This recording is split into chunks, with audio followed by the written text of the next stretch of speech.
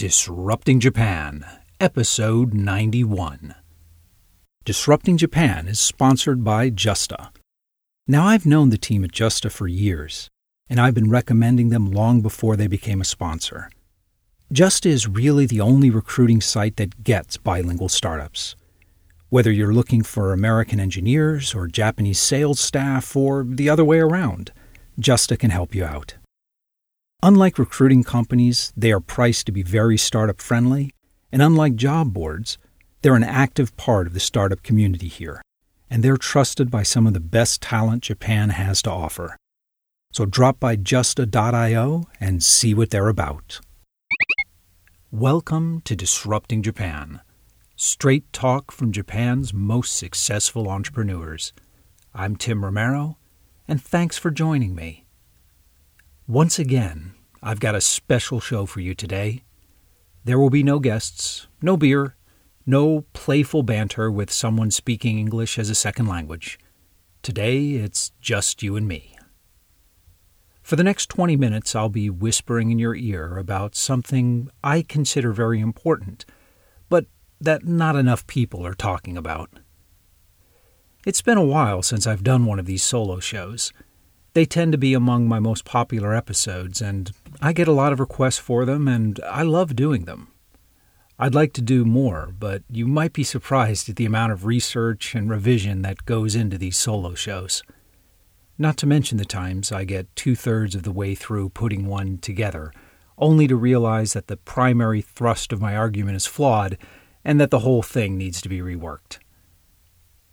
Unfortunately, I'm not really smart enough to just turn on the microphone and talk for 20 minutes. It's so much easier sitting down and talking to amazingly creative Japanese startup founders and innovators who are doing and saying crazy things all on their own. Well, today I'd like to share something with you that first occurred to me about a year ago.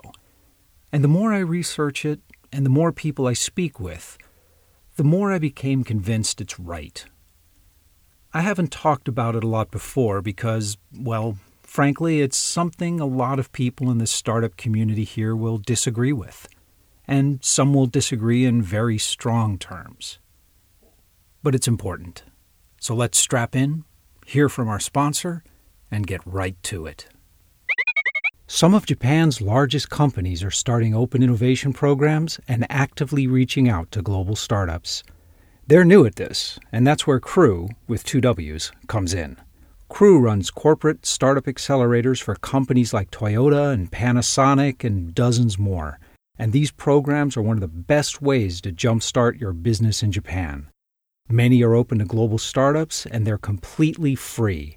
Now, I've known and worked with the Crew team, and they're probably doing more than anyone to bridge the gap between corporate Japan and global startups.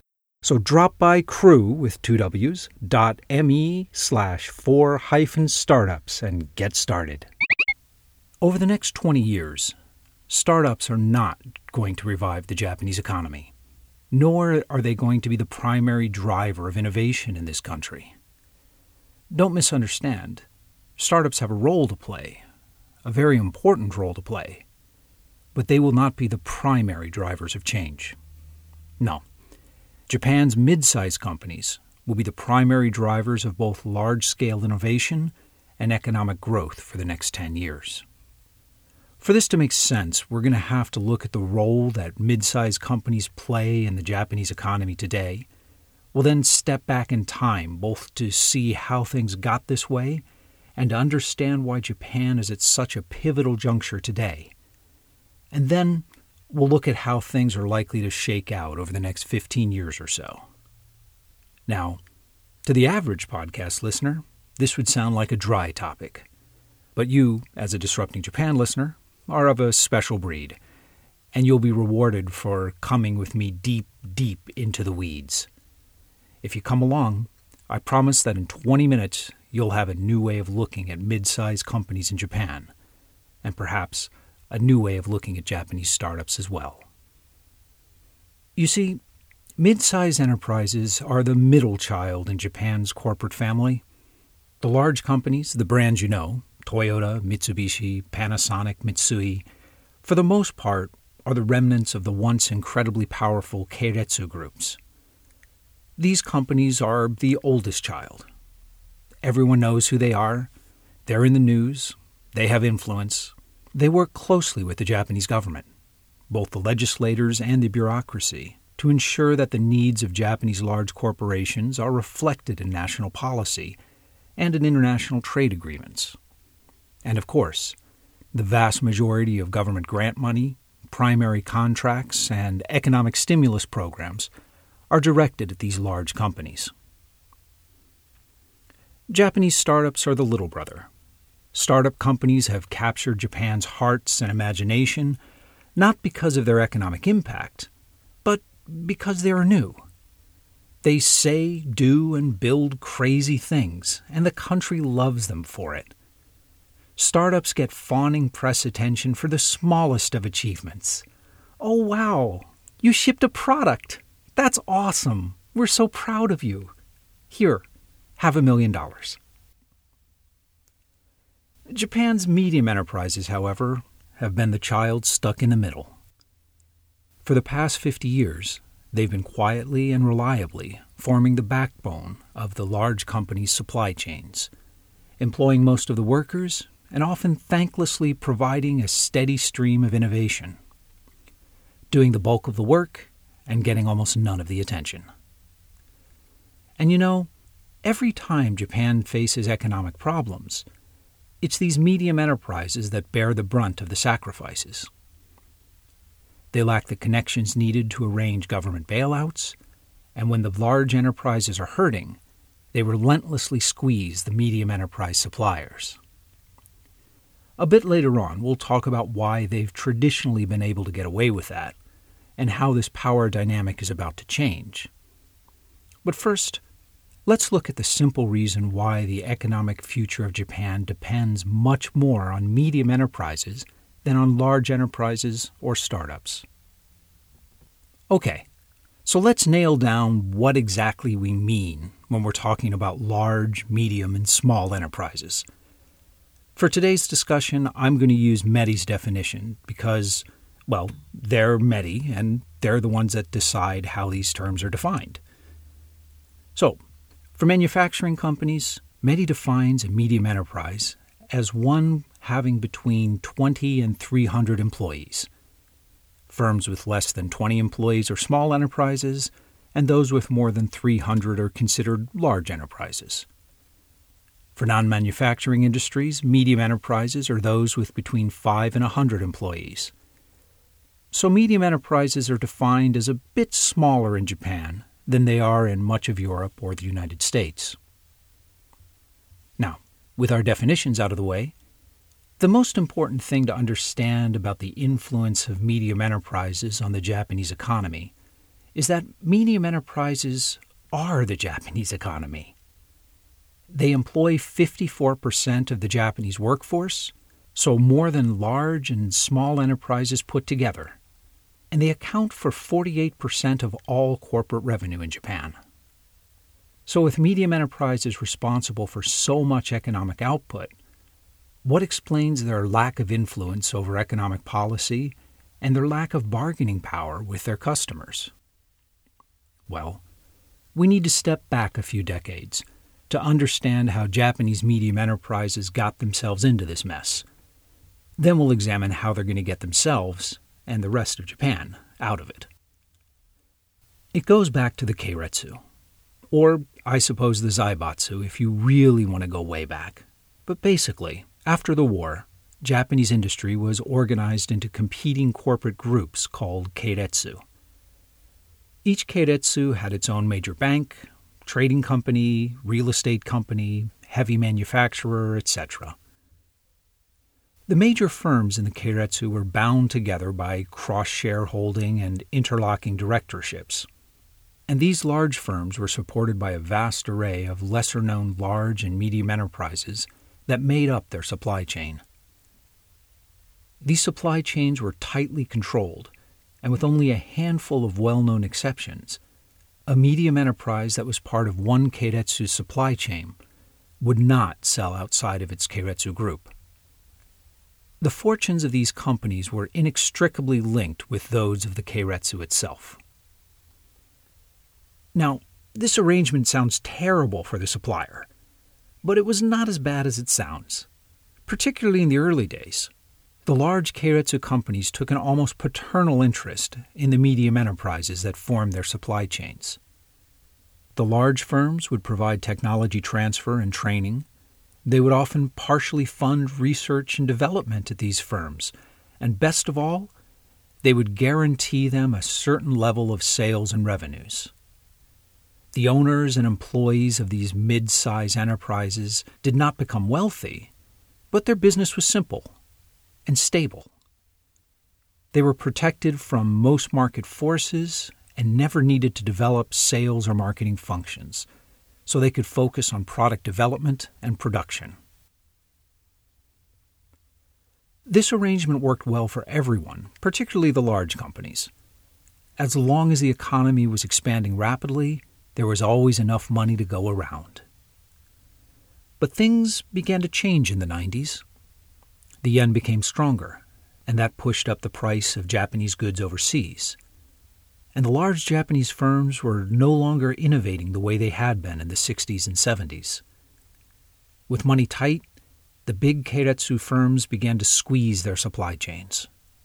They made other cuts as well, of course, but these mid-sized companies bore the brunt of the suffering within the Keiretsu groups. Not only were these firms pressured to relentlessly cut costs, but the dominant firms looked to these mid-sized companies as a way to solve their new staffing problem. You see, the large Japanese corporations had basically promised their entire workforce lifetime employment. Now, this made sense when labor was in demand. Since no large firms accepted mid-career transfers, it kept salaries low and employees loyal. Sure, there was always some deadwood who couldn't pull their weight, but since there never seemed to be enough staff, you could always find something for them to do. All that changed when growth slowed and sales started slumping. These unproductive employees became a real problem both in terms of morale and productivity. Well, the leaders of the Keiretsu groups came up with a perfect solution. Just dump this deadwood into subsidiary companies and into the mid-size enterprises that made up their supply chain. And if those mid-size companies didn't like it, well, of course they didn't like it. But if they wanted to stay in business, they would put these loafers on their payroll. Over the last 10 years, things have gotten even harder for these mid-size firms. After stoically enduring decades of ignominy and insult, the corporate leaders of the Keiretsu groups began diversifying their supply chains and importing cheaper products from China, Southeast Asia, and around the world. From the point of view of the large corporations, this optimization of their supply chain was clearly the right move, and it was, quite frankly, decades overdue. But the sales and revenue guarantees that those mid-sized companies had come to depend on are quickly going extinct. And with their disappearance, we're going to see a lot of mid-sized companies being driven into bankruptcy. And that's a great thing. In fact, the future of the Japanese economy depends on it. I mean, obviously, it's not a great thing for those who go bankrupt. It's terrible. But let's look at the transformative shift that this trend has already put in motion. You see, cut loose from their Keiretsu ties and sales guarantees, a lot of Japan's mid-sized manufacturing companies are suddenly having to learn how to market themselves and to sell their products. And since the Japanese domestic market is one of flat growth and declining population, that means a lot of these companies are beginning to look overseas for growth. And that's a fantastic thing. Because a handful of these mid-sized Japanese companies are going to do incredibly well overseas. And that is more than going to make up for those that are driven out of business. Why am I so confident about this? Because Japan's mid-sized companies are making some of the most amazing and innovative products in the world right now. I know, I understand you're skeptical. And I thought a lot about the best way to prove this to you. There are plenty of Japanese government reports and official statistics I could use, but let's face it, the Japanese government is not really the most authoritative source of information about innovation. So instead, I'm going to let Apple prove it to you. Take a look down at your iPhone that as a Disrupting Japan listener, you have a 52% chance of owning. I mean, not you specifically. You're listening to this on the same device you always use, and you have a 100% chance of owning that device. I mean that statistically, 52% of Disrupting Japan listeners are listening to this show on an iOS device. But I digress. My point is that we're about to dive into Apple's supply chain for the iPhone, because it's going to teach us a lot about innovation in Japanese mid-sized companies. Now, Apple is in an enviable position when it comes to sourcing parts and labor for its products. They have the resources to actively and aggressively seek out companies all over the world that provide the ideal level of product or service required to create these products. Their supply chain is really a best of breed for relevant technology. And this supply chain is truly global. There are over 700 companies that are involved in the manufacture of an iPhone. And do you know what country most of these companies are in? It's China. I mean, of course, it's China, with 249 companies. But in second place is Japan, with 139 companies. Japan's followed by the U.S. with 60 companies, and then things fall off pretty quickly, with Taiwan at 42 and South Korea at 32. And then there's 26 other nations filling out the rest of the vendors. So, 139 Japanese companies are in the iPhone supply chain. That's less than half the number of China, but more than double that of the United States. So, who are these companies exactly? Well, some of them are the large enterprises that you would expect: Japan Display, Murata Manufacturing, Sharp, Sony, Toshiba, TDK. But the bulk of these companies are names you've probably never heard of, and are mid-sized rather than large enterprises. But for both the large and medium-sized enterprises, but the medium-sized firms in particular, it's worth asking what makes them so attractive. It's easy to understand why China is in first place. You can produce goods at a massive scale and at low cost. But why is Japan in such a strong second place? That's a much more interesting question. In fact, all of the things that make Chinese companies an attractive addition to a corporate supply chain are almost the opposite in Japan. China has low labor costs, few environmental regulations, a large and flexible workforce, and very loose labor protections. Japan, on the other hand, faces a labor shortage, requires high salaries, and a very expensive physical plant. And furthermore, Japan has some of the toughest environmental and labor protection laws on the planet. And yet, in this case, they seem to be outcompeting the rest of the world. The simple answer is the incredible innovation that exists at thousands of Japanese mid-sized companies. These mid-sized firms have always existed in the shadow of their keiretsu, quietly producing technology that always seems to be 5 years ahead of what is coming out of Korea and Taiwan. None of these Japanese firms are low-cost producers. They are all global innovators.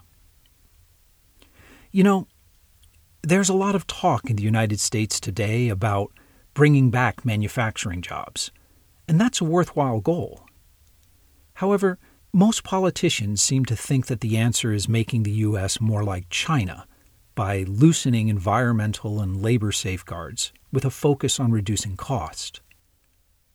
I think these policymakers and politicians would be better served to look at nations like Japan and Germany, who have much stricter regulations and much higher cost, but still manage to be global manufacturing leaders while providing their workers with a high quality of life.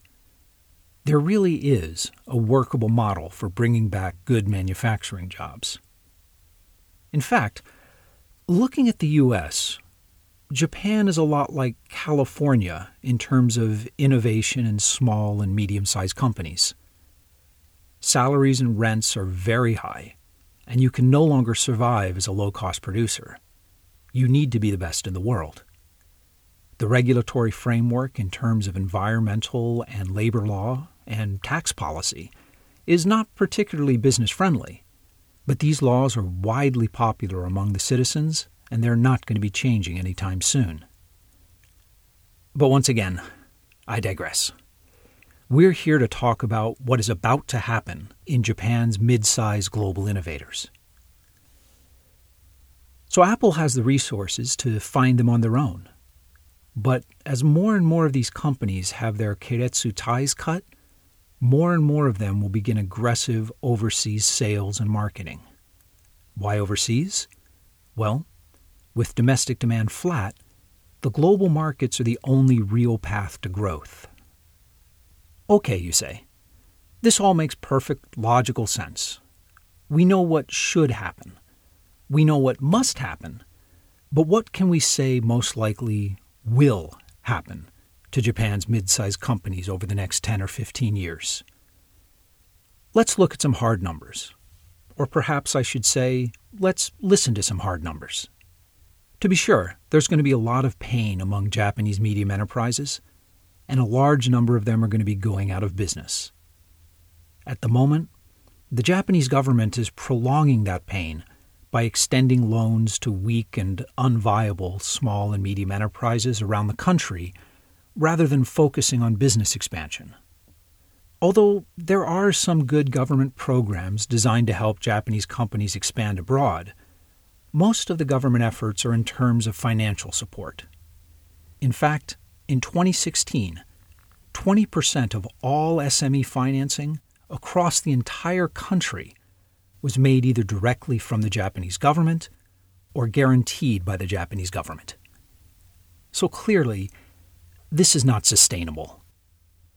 Also, since we're looking for companies that can sell into global markets, we need to set aside that 75% of Japan's 660,000 medium-sized enterprises that are in local or services-based business. Once we do that, we're left with 165,000 mid-sized Japanese enterprises with at least the potential to go global.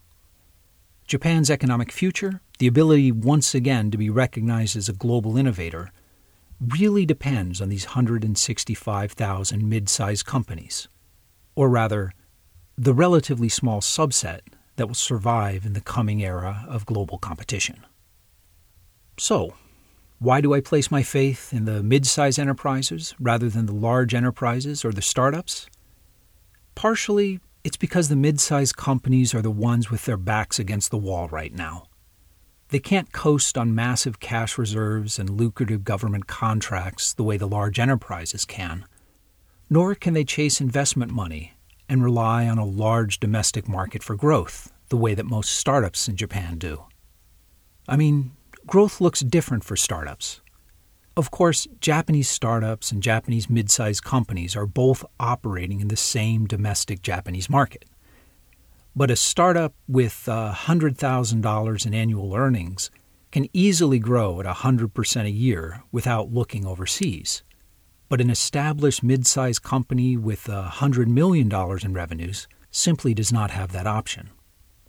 In order to survive, Japanese mid-sized companies have to solve real problems for real global clients. But the good news for them is that many of them are already doing that. There is far more world-class technology in Japanese mid-sized companies than there currently is in Japanese startups. And that's certainly not a criticism of some of the truly amazing startups in Japan. It's a simple statement of fact. Even if we focus our attention on the fraction of the medium enterprises that have the potential to go global, those 165,000 firms, we're talking about a scale orders of magnitude larger than Japanese startups, and with innovative technology that has already proven itself in global markets. The twin challenges Japan's medium enterprises face today, if they're to transform from niche manufacturers with tight margins into highly profitable global brands, are first, leveraging and productizing their technology, and second, letting the world's consumers know about it. And here, I believe Japanese mid-size firms can and will learn from startups. The same techniques used by startups to inexpensively and rapidly develop and validate a new product can be used by these mid-size companies. The same techniques and tools that allow San Francisco startups to quickly build a global customer base can also be used by Japanese mid-size firms. Okay. Even from here, I can hear you rolling your eyes at the thought of Japanese mid-size companies being able to operate this way. You have every right to be skeptical, particularly if you've worked with mid-size firms here. Yes, many are frustratingly conservative and even provincial, but they're watching the sands shifting beneath their feet right now.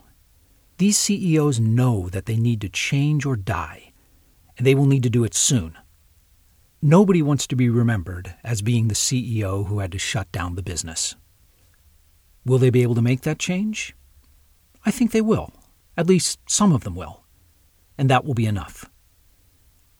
If you're still skeptical, and I don't blame you if you are, rather than thinking of the typical or perhaps stereotypical Japanese medium-sized business, think about the outliers. After all, our pool of promising mid-sized companies is 165,000 firms. If only 1 or 2% of these firms begin successfully adopting modern product ideation, validation, and growth techniques, the impact on the Japanese economy will be transformative.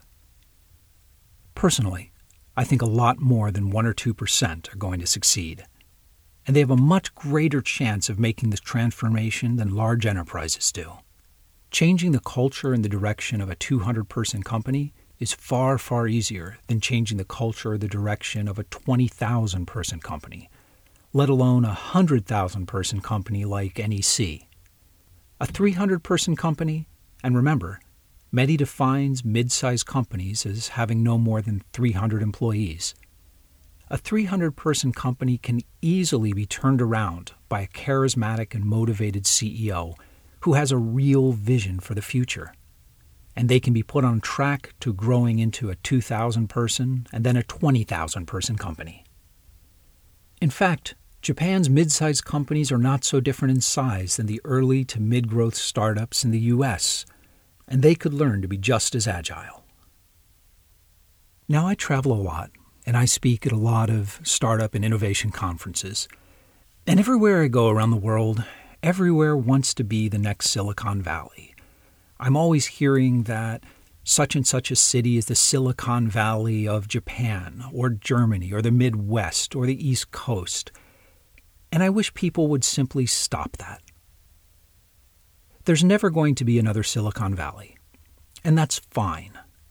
Each nation or location needs to find their own way, to learn what their own strengths and weaknesses are, and to take the best practices from around the world and create something unique, something that can't be duplicated elsewhere. And you know something? No country does this better than Japan. After Japan's defeat in World War II, many economists working with the occupation government concluded that Japan would never be able to fully recover economically. Its infrastructure had been utterly destroyed, and she had no historical framework on which to build a competitive, capitalistic democracy. Many of these economists concluded that Japan would always remain kind of a protectorate of the United States. Well, we know how that turned out. Japanese industries studied the best practices from around the world and then adopted those practices to create a uniquely Japanese system that leveraged this nation's strengths. And 30 years later, Japan had transformed from a hopeless economic basket case into the second largest economy in the planet, having completely redefined the automotive, watch, consumer electronics, camera, and other industries along the way. Never underestimate how fast and completely Japan can change once that decision is made. And this time, I think it's pretty clear that change is going to come from Japan's mid-sized companies rather than the large enterprises or the startups. The large firms are sitting on piles of cash and are not facing the kind of existential threat that would force them to change. There are amazing things going on at Japanese startups, but there are just not enough of them to really move the needle economically. At least not yet. And to be fair, most successful startups technically are mid-sized companies.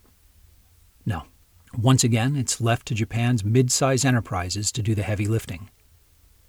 We already know that some of these companies produce some of the best technology in the world, and that they have access to the same tools and techniques that the world's most innovative startups do. In many ways, medium-sized enterprises in Japan today are in a similar situation as the keiretsu themselves were back in the 1960s. They're largely unknown to global consumers. They have a domestic market that can't support the level of sales needed to really fuel economic expansion. They have technology that has been proven competitive in a global market. And most important, perhaps, they have a widely available and tested set of global best practices that they can bring to bear in solving these problems. Perhaps the CEOs of Japan's medium-sized enterprises can take inspiration from Akio Morita, the co-founder of Sony. Now, Morita was a genius in turning technology into transformative products, maybe even more so than Steve Jobs, although a generation earlier. In the 50s and 60s, Sony found themselves in much the same situation that many of today's mid-sized companies do. They had great technology, and there were plenty of companies around the world that wanted to include that technology as part of their supply chain, either as manufacturing components or as an OEM, where they would put their own brand on the Sony products. Morita famously refused to even consider such deals and insisted that Sony would make its own products and build its own brand. And in the decades to come, this small Japanese company grew into a giant and transformed industry after industry, introducing the transistor radio, the Trinitron TV, the audio CD, the first home video recorder, the Walkman. And I know it's hard for our younger listeners to believe, but at the time of Morita's death in 1999, Sony was by far the most admired brand in America, far ahead of such giants as Coca-Cola, GM, or Apple.